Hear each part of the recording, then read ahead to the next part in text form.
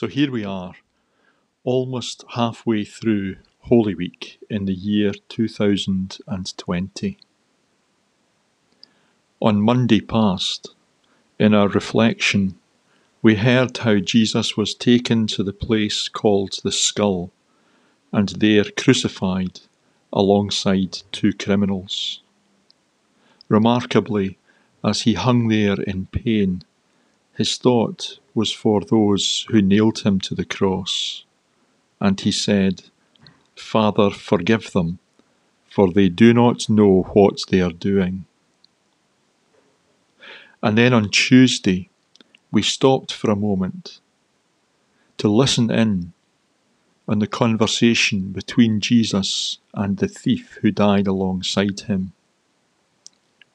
While one of the thieves heaped insults upon him, the other clearly saw something special in this man, Jesus.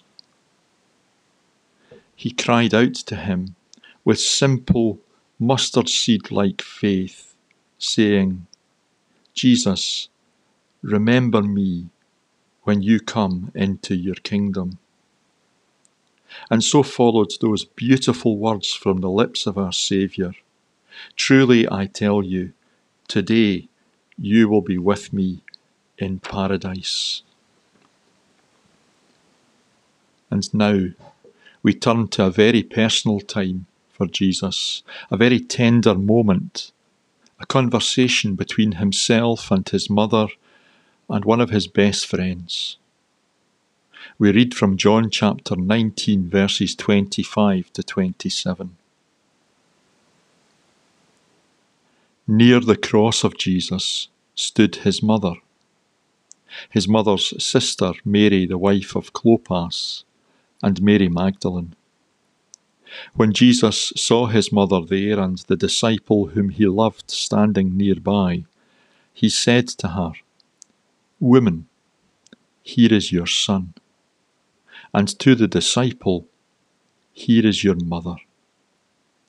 From that time on, this disciple took her into his home.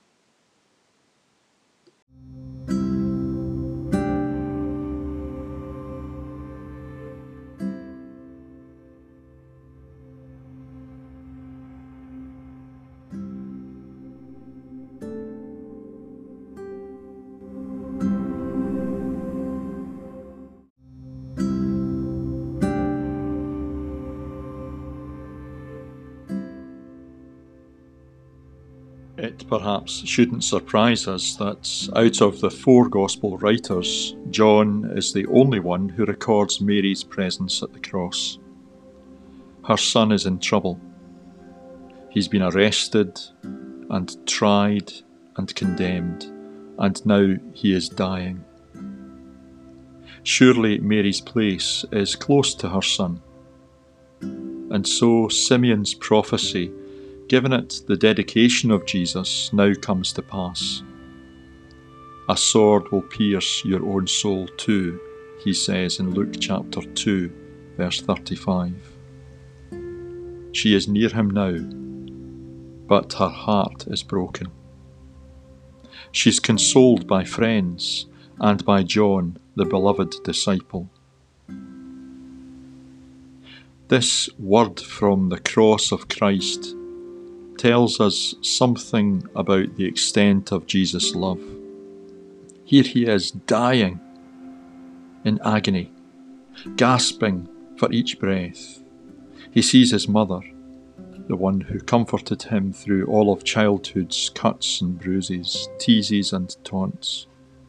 But now as he sees her at the foot of the cross, heartbroken, weeping, inconsolable, his heart goes out to her. Rather than being consumed by an understandable concern for his own welfare, Jesus is touched by hers. And since we never hear anything more of Joseph after the stories of Jesus' birth, we assume that Mary is a widow, and soon she will also be known as mother to that crucified criminal. life will not be easy for her. The other children in her family at this stage don't believe in Jesus as the Christ, as she does. We read that in John chapter 7, verse 5. Faith, for some of them, is to come later. And though it might eventually be judged their legal duty to care for their mother, perhaps Jesus senses that such care would be less than what she deserves. And so he calls out to his dear friend John, asking him to step in and take on that important role. For me, this scene reaffirms the fact that while Christ came to give his life willingly for the whole world, we know that,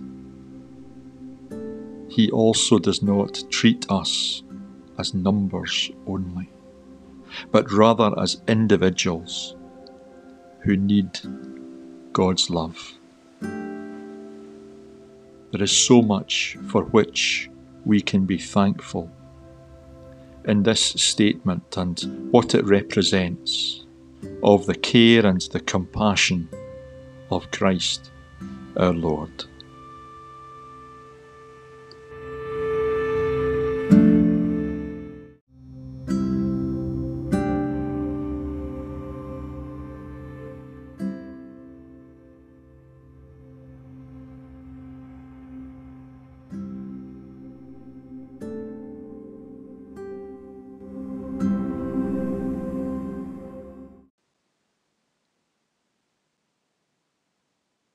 Father God, we see Jesus' example of love and responsibility in our Bible reading today. As wonderful and loving as family relationships can be, they are also often quite complex and sometimes even hurtful. We ask you to help us sort them out to the best of our ability. Show us how to love you, and at the same time, how to love friends and family, and even those who try our patience. Give us your divine wisdom. We need it so that we can love just as Jesus loves. For his sake, and in his name, hear our prayer. Amen.